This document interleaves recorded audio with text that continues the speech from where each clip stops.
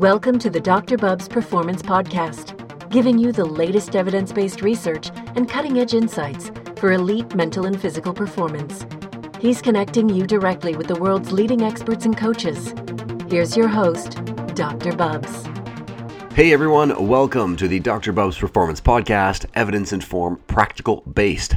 This is Season 2, Episode number 5, and today I'm very excited to talk hydration with world expert Dr. Stavros Kavouras, PhD and director of the renowned Hydration Science Lab at the University of Arkansas. In this episode, Dr. Kavouras is going to talk the origins of hydration recommendations, as well as how dehydration can impact athletic performance, in particular differences amongst endurance versus strength and team sport athletes. He'll also discuss the impacts of dehydration on athletes trying to make weight, and discuss various strategies for assessing dehydration in your clients and athletes. He'll also touch on the evolutionary aspect, the drink to thirst recommendations, and if drink to thirst is good advice if you are a performance-driven athlete. He'll talk performing in hot climates and how to acclimatize yourself to these warmer environments, as well as much, much more. Great insights here from Dr. Kavouras, one of the leaders in hydration around the world. And of course, before we get started, if you're new to the podcast and would like a buffet of great content from season number 1, then please check out our Best of 2017 show, which is episode number 52 of season number 1.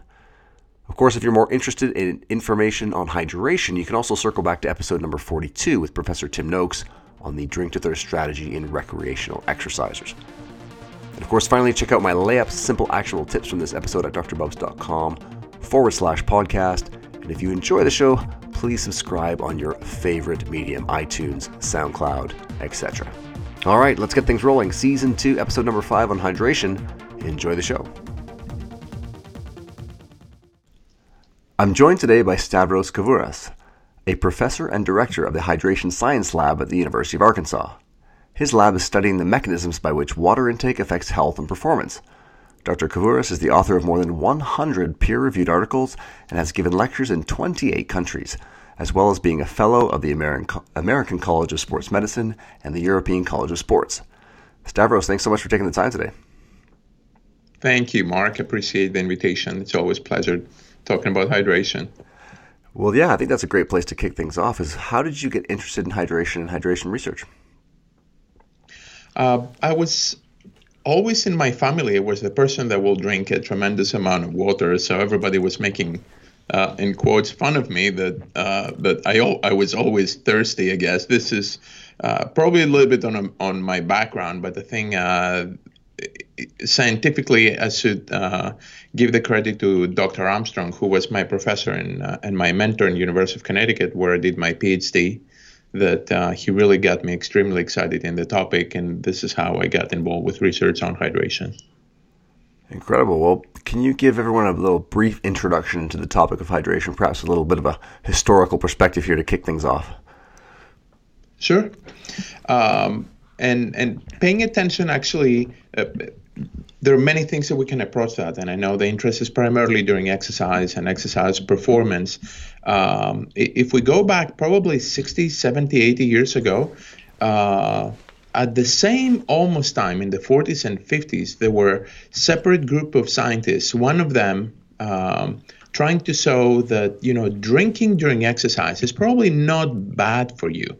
You can drink before exercise, and probably you won't find negative effects on exercise performance.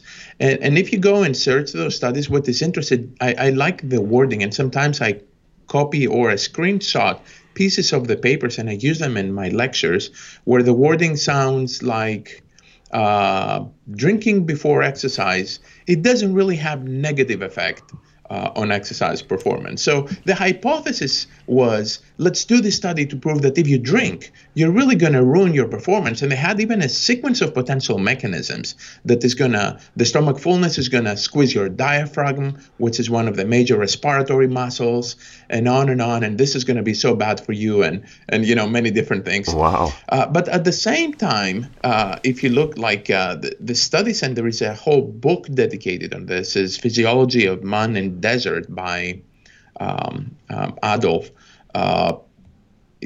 he had a lot of observations about how drinking during exercise, and back then they didn't have heat chambers that we use today to do really controlled experiments. He will go to warm places like in Nevada in deserts, and he will take people and they will walk and they will measure body temperature, etc. He starts showing that if you exercise and you don't drink, your body temperature rises, you get tired, and on and on and on. So from one side, in the historic aspect, in the 40s, there were data showing that drinking during exercise is good for you. And from the other side, people trying to prove that drinking is so bad for you. But study after study starts showing that probably it's not bad. You can drink and exercise. And I also remember me as being an athlete. I used to be a competitive swimmer when I was growing up in Greece. Our coach will not let us drink. He will, of course, let us wear, windproof clothing in the middle of the summer and exercise and do like dry land training and early in the fall. And whoever dared to drink water will get punished with extra laps. And I remember also hearing stories of professional soccer players in Europe getting fined significant amount of money because they dared to drink water. And that was not 50 years ago. That was only maybe 20 to 30 years ago. So I think we have made big progress, and we've done a lot of changes, at least on the topic of drinking during exercise or around exercise, before, after, and during exercise, and how drinking improves exercise performance. And on that note, in terms of giving recommendations, I mean, obviously when you have, big teams or organizations, we give these generalized recommendations. And of course, when we work with athletes, especially on a one-to-one, then the ideal is to give individualized guidelines. What's the reality there in terms of being able to individualize the hydration for each athlete? Is that really the optimal strategy? This is where sports nutrition moves in general. So we're talking more of how to address individually the athlete and not one size fit all. However, I'll tell you this, my experience is that there is a lot of resistance when we go down to individual approach. For some reason, everybody wants to give one size fit all approach, which it doesn't work. It doesn't work in anything. How come it will work for sports nutrition or for hydration? We don't make one car. And if you want to buy a car, you go and you buy one car. We make like gazillions of cars, and you have options. And when you're an athlete and you're looking for a pair of running shoes, you don't go and buy the blue Nikes size 9.5. You buy the one that really is made for your feet. Exactly. You get your own size. Teams do not buy one size and everybody wears the same size, no matter if you have a bigger or smaller foot. How come in nutrition we have to give an advice that will work for absolutely everybody? It's going to work for the weekend warrior. It's going to work for the professional athlete and for the golden Olympian. So I think it's a little bit of approach and how much we value sports nutrition and how much we value hydration, and whether we are truly convinced that it's going to help to improve performance and also maintain health and safety for the athletes, which is also a very important topic that we tend to forget. Absolutely. Maybe we could even circle back here for folks who are tuning in, whether it's trainers, nutritionists, even docs. What's really the technical definition of dehydration? Dehydration, actually, it's quite complicated, because many times when I teach classes or when we design experiments, I talk to my students. I'm like, is that really dehydration? So technically, dehydration is the deficit of total body water. So somehow, even though we don't have a widely accepted cutoff or what it means to be dehydrated, but you have to have a water deficit. So if you talk in a clinical perspective, usually you have to have, if you talk to a clinician or to a physician who works in the ICU, etc., they're talking about 5% of body weight as dehydration, which is relatively mild. In exercise performance, when you lose 5% of body weight, it makes a difference of being the best in the world or being maybe a little bit better than high school athletes. Wow. So it can really destroyed your exercise performance, 5% decrease in body weight. So, but in general, it's widely accepted that dehydration is decrease in total body water. This is what it means, dehydration. What is interesting that most people don't argue with that. Dehydration could be something else as well. So I'll give you an example. We all know that we cannot hydrate with seawater. So if I make you drink a significant amount of seawater, which is super salty, very high osmolality, then what do you do to your body? Most people will agree that you're dehydrating your body, but on the same time, you increase your body water, right? For sure. So dehydration, I mean, the definition, it is decrease in total body water, but it's a little bit more complicated. So the example of drinking salt water or very, very salty water, it's probably a good example to understand or to get convinced that dehydration is not only when you lose body water. And for the athletes listening in there, in terms of the mechanisms, when they get into this 2 to 3 to 4 or 5% dehydration and we're seeing performance decrements, what's going on behind the scenes in terms of mechanisms that's contributing to that lack of performance? There are two things that happen with dehydration. So probably the primary factor that has detrimental effect on exercise performance is associated with decrease in water in the blood, what we call decrease in plasma water or plasma volume, or technically we use the term hypovolemia. So when plasma volume, when water content from the blood specifically decreases, blood becomes more concentrated, more viscous. And also the big issue is when blood volume decreases, then your cardiovascular system is not working very effectively. So what athletes really see in the day-to-day training or performance in games, etc., especially when we talk about endurance events, we see higher heart rate, we see onset of fatigue setting much faster, much easier. And little by little, as the dehydration progresses during exercise, then you see more decrements. But the main or the first causality, I would say, on the decrement in exercise performance is associated with the decrease in plasma volume.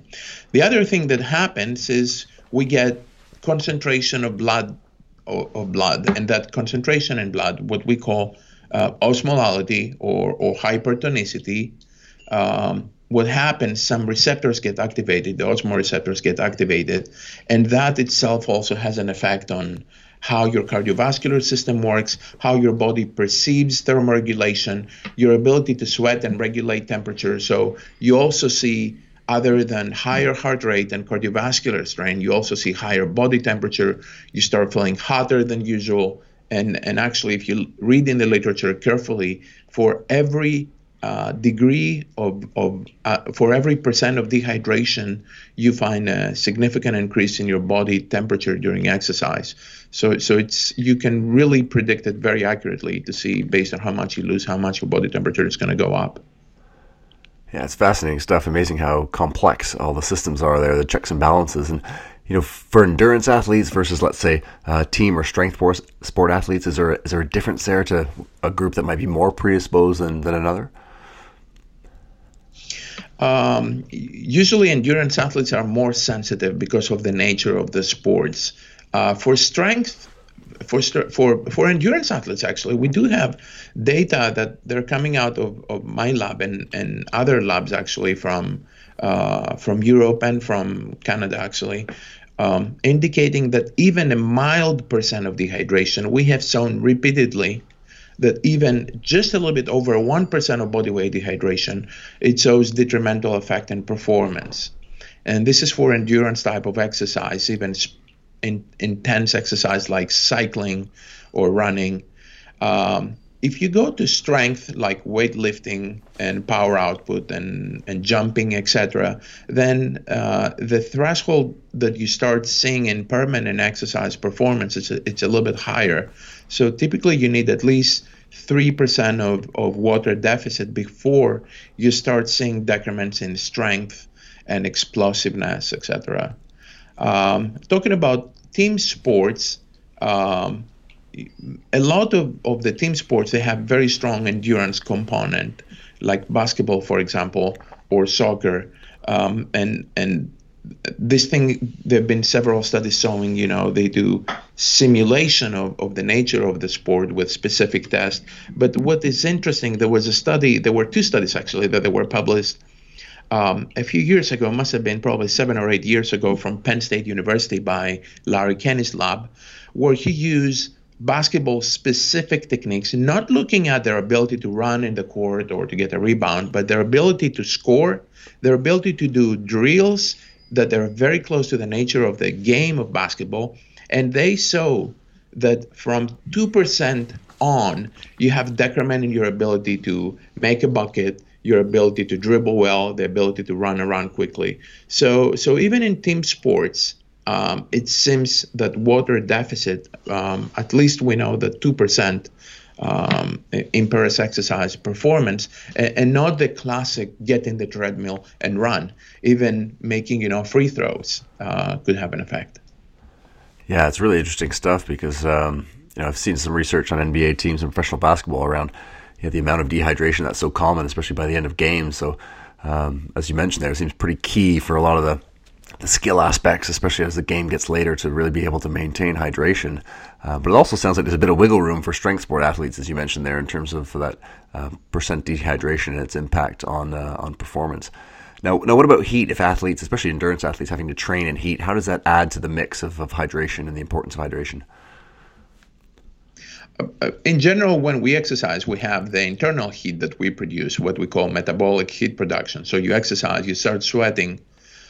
In most environments, unless it is extremely cold outside.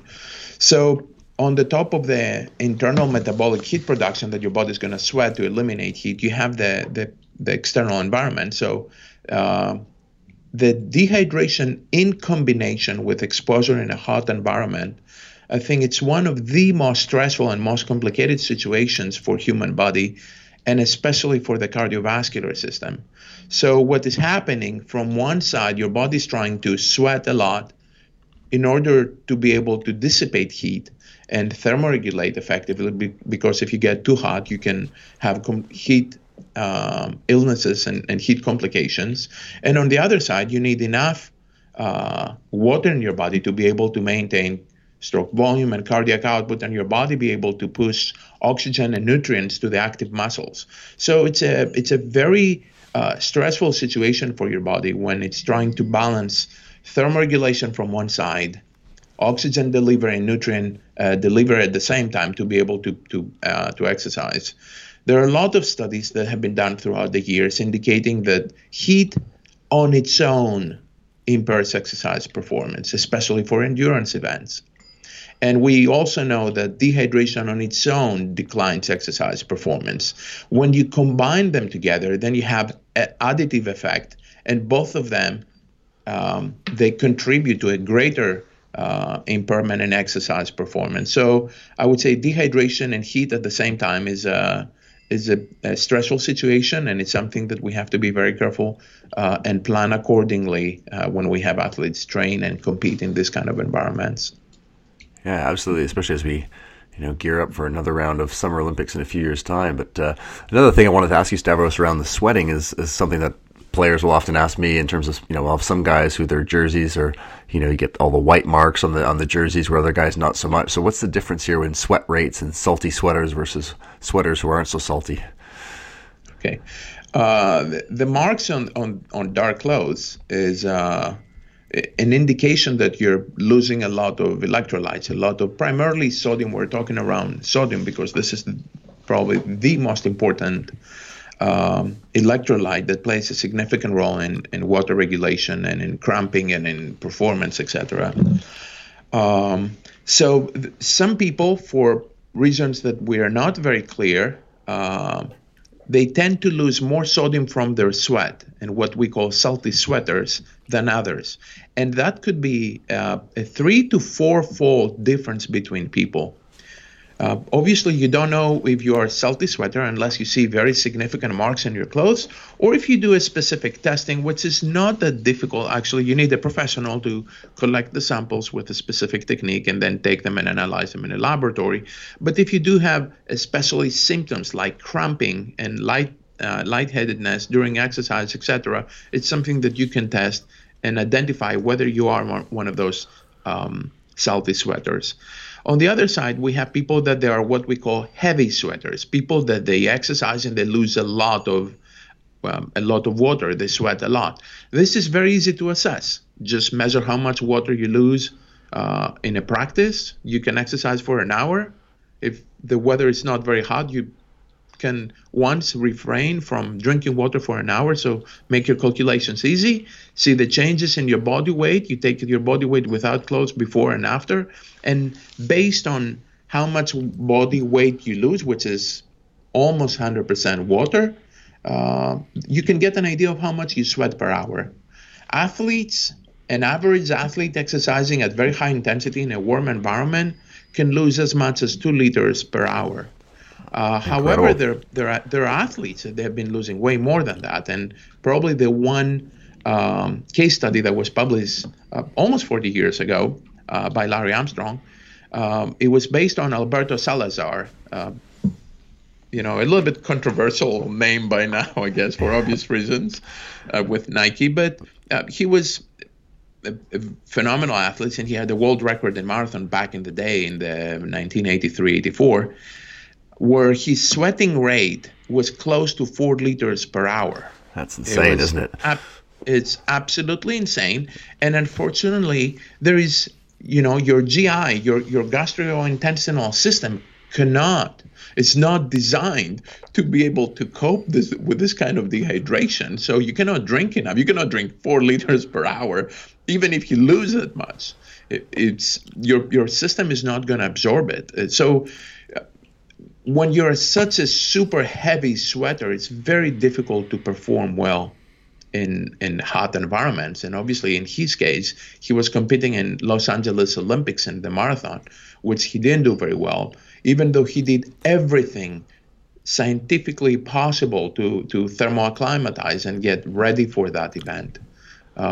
Pick a cooler city. I mean, you cannot change the Olympics, but if you want to run a race, a marathon race, pick a race which is in a colder place, maybe close to the winter and not in the summer. But you were born like that. It's very difficult to change your sweating rate if you're a very heavy sweater. So those things are things that can be identified, and based on your sweat losses and electrolyte losses, you can have really individualized rehydration during exercise and potentially overall during the day to have really good hydration state. Yeah, you mentioned a great method there of assessment in terms of just body weight before and after exercise. And I know for a lot of our players at Canada Basketball, there's a lot of differences between individuals. Are there other methods of assessment in terms of gold standard or even general practical methods, things like color of the urine or specific gravity that folks or docs or clinicians, practitioners could use or think about using? For athletes, I think the body weight changes is the gold standard for percent of dehydration. And if you're careful, you have to correct for how much you drink during practice and how much you pee. So you really see exactly how much you sweat, corrected for the amount that you drink during practice. This is also a very good educational tool for athletes because they do not understand how much they lose.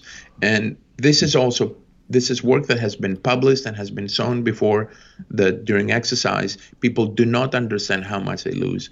So just do it even in some practices to see how much you weigh, how much water you lose before and after practice. It's a very strong message for the athletes. You're not drinking enough during practice. And there are studies after studies after studies showing that when athletes drink on their own, they rarely drink more than 60 or 50% of what they lose. So they really develop what we call exercise-induced dehydration as a response to exercise or training. Go on. I'm sorry. As far as biomarkers that you mentioned, urine osmolality or urine color, etc., those are good indications overall. I mean, you can use them throughout the day. Dark urine means that your body is producing antidiuretic hormone to a significant amount, which is a hormone that is designed to decrease water wasting. So when you're running low in water, antidiuretic hormone increases, and what you see as a response is concentrated dark urine. So if you're not going to the bathroom often, or when you go to the bathroom, if the urine is very, very concentrated, those are both indications that you're not drinking enough. But the body weight before and after practice, when we talk specifically for athletes, I think it's the best way to get an idea how much you drink during exercise, and also gives you an idea how much you have to drink when you finish to be able to recover. And all things being equal, Stavros, if an athlete, let's say, lost 4 pounds of water in a training session and they didn't go to the bathroom, they weren't drinking anything, is there, an overarching recommendation that you would give or that you find in your lab for rehydrating in that for the rest of the day? There is one thing that we have to clarify, just to avoid from people getting the wrong message. So what you lose, I like to use it as a guideline to design of what they're supposed to drink during exercise to avoid dehydration. So they can adjust what they're supposed to drink during exercise so they don't finish workout with such a massive deficit. On the other side, when we talk about post-exercise dehydration, the big question is whether you do have the need for a rapid rehydration, for a rapid aggressive rehydration protocol. So do you have an afternoon workout in like 6, 7, 8 hours? Do you compete in the afternoon again? You had a competition in the morning or a hard workout and you have a second workout in the afternoon. So what is your target for rehydration? If there is such a need for an aggressive rehydration, we recommend to have 150% of what you lost. So if you have lost 4 pounds, you have to drink 6 pounds of fluids to be able to recover. And also if in those fluids we have sodium, whether you eat something and it gives you sodium, it gives you electrolytes through the diet, or whether you have electrolytes in your drink, that will speed up the process and will help for retaining that water that you're drinking. But we have to be clear, this 150%, it's for aggressive rehydration protocol.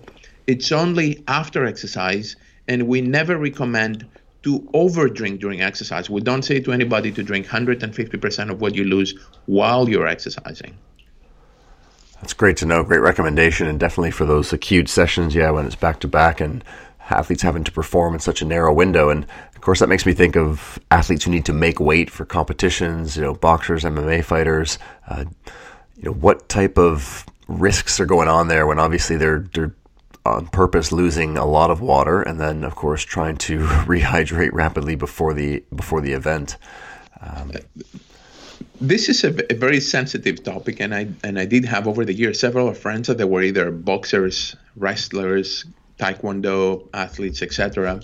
And recently my daughter actually is wrestling for her high school, and you get into that mode of you don't drink anything for the whole day just to make sure you're in the body weight, because you're supposed to be very close to your optimal weight, but something happens if you're over the limit, then you lose the competition. So this thing happens, and it happens in high school, and it happens in college, and it happens to professional athletes, which is obviously is not a good thing, and athletes get into really complicated treatments. So they lose a lot of weight, especially athletes that they are over the weight limit, and they try to lose 5, 6, 7, 10 pounds in 1 or 2 days, which is all water weight. And then as soon as they finish, they drink a lot, they take electrolytes. Many of them, they even do IV treatments, which is illegal and dangerous to do this kind of treatments. And we quite often, especially in professional wrestling or fighting, that we see even in the media. We saw recently a video of I think it was an MMA athlete who was trying to get body weight, and he could not stand on the scale for about 2 minutes. He was fighting for 2 minutes just to stand on the scale because he was so dehydrated, lightheaded, and everything. Oh, so the implications, we don't really know exactly what is happening. I can tell you that we know by now that repeated bouts of significant dehydration in the kidney leads to acute renal injuries, and those acute kidney injuries can lead to chronic kidney disease, which is a very complicated disease and very dangerous disease and very expensive disease to treat that affects a lot of people. There are more than 10% almost of Americans that they do develop, of older Americans that they develop chronic kidney disease. And in some subgroups, actually, we have much higher incidence, like veterans, for example. So we don't know exactly what is happening with repeated bouts of dehydration on different systems when we talk about health. I think there is significant amount of evidence indicating that kidney health is sacrificed to some extent for long-term health, but it's something that we should not make people do, and we should not recommend to do it. I mean, you have to be prepared and very close to your body weight in those weight classes in different sports. And there are many sports. I mean, we think of wrestling and boxing and this kind of categories. In rowing, for example, the lightweight rowing category, it's also weight restricted, and those people are fighting with dehydration the days before the race. Wow. Just to make the weight, and then they compete in this high power, high aerobic demand event at the same time. Yeah, it's incredible. I mean, it's such a strain on the bodies for a lot of these athletes have to make weight. And, if we actually shift gears here to more recreational athletes, and of course with, people going into marathons to improve their health or to lose some weight, and, the drink to thirst mantra sort of come back in recent years. Is that an effective strategy for the, general population who are doing something like a building up to a marathon or whatnot? What are the pros and cons there? You know what is interesting? It's amazing the number of emails that I get when we get close to a marathon, and most of those emails come the day before the marathon. I get messages a little too late. Later. I get the night before the marathon. They ask me, "What should I drink tomorrow?" Whether people that I know or random people that they find me in Twitter. My handle is Dr. Hydration. And they're like, "Oh, this guy should know something about hydration." And they're asking me the night before. Can you think of any marathon runner that is looking for an advice to buy a new pair of shoes the night before a marathon race? Yeah, I don't think so, right? I mean, if I say that to any legit, I mean, not even legit, any recreational runner, like, will you run a marathon if I give you like the most expensive pair of shoes the night before? They'll be like, "Are you out of your mind? Are you crazy? I have to try them. I have to do this. I have to do that, Why do you seek for an advice for a what and how much to drink right before the race? The drinking to thirst is something that it's probably for some people okay. I think the drinking to thirst, actually, it is not okay. And I think it's, in many times, is the root of the problem. If you look at these people that are drinking well above and beyond of what they're supposed to drink, they're over drinking during races, which is very, very few people and very short percent of the runners. What is common with these people is that they say, "I was thirsty. I felt thirsty and I was drinking so much water." So if you wait to get thirsty to drink, or if you guide your drinking based on thirst, you're also running the risk of over drinking. I don't think thirst is a good indication of how much you're supposed to drink. And thirst or drinking is not only physiologic. People drink when they see other people drinking. I do a lot of cycling, actually, the last several years. And what is interesting, when we go out with a peloton for a cycling ride, as soon as you see one of the people in the peloton drinking, everybody grabs their water bottle and they start drinking, which is a little bit dangerous as well. We have a whole peloton of people looking up, trying to drink while you're cycling. But it's a behavior. You see other people drinking, you will be drinking. If you listen to me and you have water in front of you, you will drink more probably, because I talk about hydration. So it's not only physiologic. There are a lot of factors that influence how thirsty you get and when you drink, etc. So it is, I guess, an approach. It's a very, very generic approach. It's an approach that it's a good approach for survival, I will call it. And we have been able to survive for thousands and thousands of years as human beings based on drinking to thirst.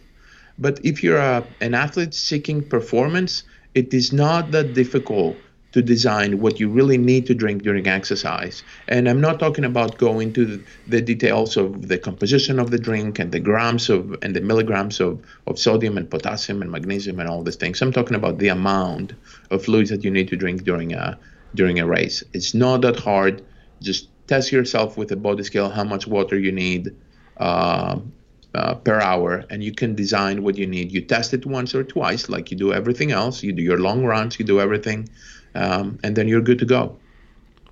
Yeah, great advice. And of course, I've heard you also mention one of the biggest side effects of hydration is having to go to the bathroom more. Can you touch on how that could be a limiting factor for a lot of people in terms of performance? It is true. It is true. If you drink too much, especially if you drink too many hypotonic fluids, like plain water right before the race, that will increase urinary output, which is a good thing for kidney function. You have lower risk of urinary tract infections, of development of kidney stones, and all those good things. It's good for your health. But, in combination with a little bit of the anxiety or feeling cold before a race, like you're getting ready to run a marathon, the starting line builds up very early. Usually it's a little bit colder in the morning, and people tend to pee more naturally anyway. And then you're looking for a bathroom. People don't want to lose their spot in the starting line. So there are a lot of complications in sports. And think of sports like, let's say, cycling, for example, that you are 4 hours on the bike and you are in a peloton. Imagine the complications that you have to pee while you're riding and how you do that. And I'm not going to go into details. Don't feel super comfortable for that 4 hour ride, do you? Yeah, but they do it. They can do it while they're cycling. They stay back in the peloton. They do their tricks and they do whatever they're supposed to do. But a lot of athletes might refrain from drinking in that fear. So all these things are things that you can practice and you can figure out what works for you and what doesn't work, like you do absolutely everything else. I mean, I mentioned cycling. I mean, talk to a recreational cyclist and start talking to them about, bike tubes or anything, the little, the little accessory that goes in their bike. They do their own research studies. They go in blogs. They talk about it. They spend a lot of money to buy everything. Absolutely. It doesn't take so much effort to develop your own protocol that fits your exercise, the weather conditions.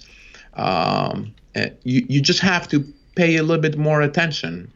Obviously, it's not as pretty as a nice set of water bottle cage that are out of carbon and cost $90 a pop. But it's something important. It's going to help you for your exercise performance and your well-being. Yeah, very well said. And, since we're talking about cyclists, is there ever a scenario where being a bit dehydrated could be potentially beneficial? Because I've heard in cycling, some people have suggested that being a little bit lighter during climbs could be a good way to perform better. Is that myth, reality? Where are we at with that? So there are two studies in that topic exactly. Actually, the first study was from an Australian group where they wanted to examine exactly what you said. So in cycling and climbing, among the climbers, they express what it is, the power output per kilogram of body weight. And they say, I can push for, 2 hours, 5 watts per kilogram of body weight, or, X numbers, different numbers. So if I lose, instead of me being able to push more power output, if I lose 1 or 2 or 3 kilos, that ratio is going to increase. So it will make me a better climber. So they go in a great extent to buy a lighter bike, because bite is part of what you're carrying up the hill, and on and on. So the first study did exactly that test, and they used a very high-speed treadmill where cyclists were cycling on a treadmill in a laboratory setting, and they found but that small dehydration, that you do indeed theoretically could have higher power output per body weight, did not lead to better performance. Actually, it led to a worse exercise performance because the cardiovascular system was less effective. They could not thermoregulate as effectively. Then there was another study actually that we published, if I remember correct, must have been 2012 or 2013, where we did a real life scenario. So we went to a hill. It was a study that we did, a data collection in Athens, a hill that there is a traditional climbing race right outside of Athens downtown. And we took competitive cyclists, we took 10 cyclists, and we make them run that race, climb that mountain as fast as they could in two separate conditions, one with just minus 1% body water deficit. And we also found that those athletes were performing it was about 5 to 7 kilometers climb, continuous climb of 8% average. So good, intense climb. We found that they end up competing and they had less performance. They were approximately 30 seconds slower when they did that, about 15 minutes climb. And also their body temperature was higher when they were dehydrated, even though they were going slower. That's incredible. So you're going slower, you're producing less metabolic heat, but your body temperature is even higher. So doesn't even sound like a good recipe for winning, does it? Exactly. So what is interesting is real conditions, real athletes, and very mild degree of dehydration. Dehydration that many times you might not even know that you're in that water deficit. That's so interesting, and sort of dovetails into my next question here, which is in terms of preparation. And we talked, training in the heat, and of course, the next Summer Olympics in Tokyo is supposed to be a very hot Olympics as well. So, are there things that athletes can do to help themselves acclimatize, or things around the hydration strategy that can help them out? Acclimatization is the key to success for competition in the heat. People know that for years. I remember in 2004 in Athens Olympics, that was a big concern for many athletes. And I know the U.S. Olympic team exercise physiologist, Randy Wilberg, came to Greece way earlier, especially with the marathon runners. And actually, right before the marathon, he went for 2 weeks in an island south from Athens, which is even warmer weather, and they stayed there for 2 weeks for a training camp. And he tried to do all the things that we know that seems to help for exercise performance.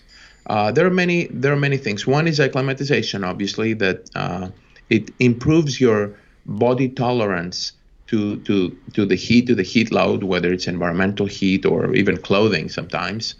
There are other things that we can do, like pre-cooling, that seems to be an effective treatment. So you can drop your body temperature before you compete in the heat, and there are ice vests that people wear just to cool their body down right before.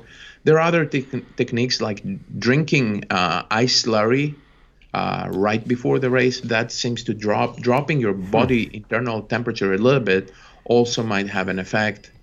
Glycerol was for many years one of the things that people were doing to retain some extra water before exercise as an overhydration agent. And what is interesting with glycerol, for many years got into the prohibited substance list by WADA because it was interfering with some of the analytical testing that they do, right? Techniques, yeah. Testing that they were doing, exactly. And this year, actually, in 2018, as of January of 2018, was again removed from the list of prohibited substances. So athletes can take it if they want to use it as a overhydration agent right before exercise to start with a little positive total body water. And that will help you to avoid the over-urinating during exercise. So there are things. I think acclimatization is number one, getting used to it. Developing an individualized hydration protocol, I will rank it very high. And all the other things that you should test, probably like pre-cooling, whether it is ice slurry, ice jackets, cold water immersion. There are a lot of things that you can do.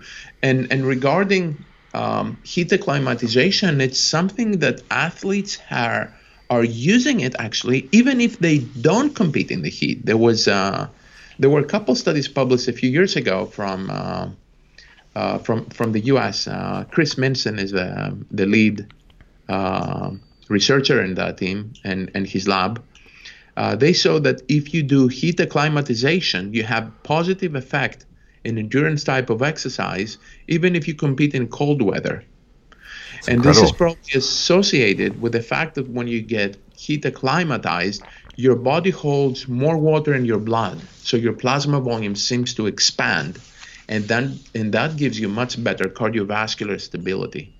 So heat acclimatization is good. It should become part of your training. There are many new tricks that you can do. Athletes are using recently the post-exercise hot baths, which is the opposite for inflammation, obviously. You remember we're doing the ice bathing after exercise For sure. as a cryotherapy. But if you do hot water immersion after exercise, that your body sees that in a way as a stimulus to induce acclimatization. So there are many different ways. There are many things, and as years go by, athletes, coaches, and researchers get smarter, and they try to figure out ways to make them more effective and easier for the athletes. That's phenomenal stuff. Really, really interesting. All the different applications, and I want to, of course, respect your time here, Stavros. The last couple of quick questions for you. What do you think the evolution of hydration for athletes in the research? Where are things going in the next 5 or 10 years? I think the evolution is in the individualized, not only hydration, but sports nutrition approach. I think for now we have enough information that we can really start customize per athlete, their needs, their sport, and have individual approach to sports nutrition in general. And what I see probably in the future, probably not in the immediate future, the genetic approach be part of it to a good extent, so we can take into consideration genes that might be associated with what you drink and what you eat. I don't think we're there yet. I don't think we're even close to that yet, to be honest. I know there are companies that they love to do genetic testing for all sorts of things to prove whether you're XYZ athlete and whether you're better for this or that. This might be something that will be applicable in the future, but we don't have the knowledge right now to do this kind of things as of today. But having individualized nutrition right now, we do have this capacity. And at least for hydration, when we know indeed that sweating rate and sweat composition can vary dramatically between athletes, it's an easy target. It's an easy way to make an athlete look better and perform better and avoid problems like, problems that you might have during exercise, whether it is heat injuries or whether it is cramping and all those things that it's the athlete's worst nightmare. Well, yeah, it's great insights and great to hear you say. I mean, I'm a big believer in personalized medicine, personalized nutrition. So obviously, as you mentioned, for hydration seems like a no-brainer. And last question here for you, Stavros, just to kind of wrap things up. If you had to give one piece of advice, I know it's difficult, but kind of that 80% big rocks fundamentals for folks in terms of hydration, what tip would that be? I think a very good thing for hydration, both for athletes and for everyday people, is think of hydration every time you go to the bathroom. Look at your urine. If your urine is concentrated, it's an easy way to get an idea whether you need to drink more water. So it's very easy. And also you can pay attention to how often you go to the bathroom. On the other side, many people might drink too much. If you go to the bathroom every 15 minutes, just slow down. You're overdoing it. We're trying to develop this kind of approach for everyday people, and our preliminary data, actually, some of that we have published already, some of that, it seems that if you go to the bathroom under 6 or 7 times per day, so if you urinate less than 6 or 7 times per day, it seems that your body needs more water. So that could be some kind of easy guide. How often you go, and how dark is your urine? Those are 2 very easy things. It costs nothing. It doesn't take extra time. Just think about it, and that could guide you to drink according to your hydration.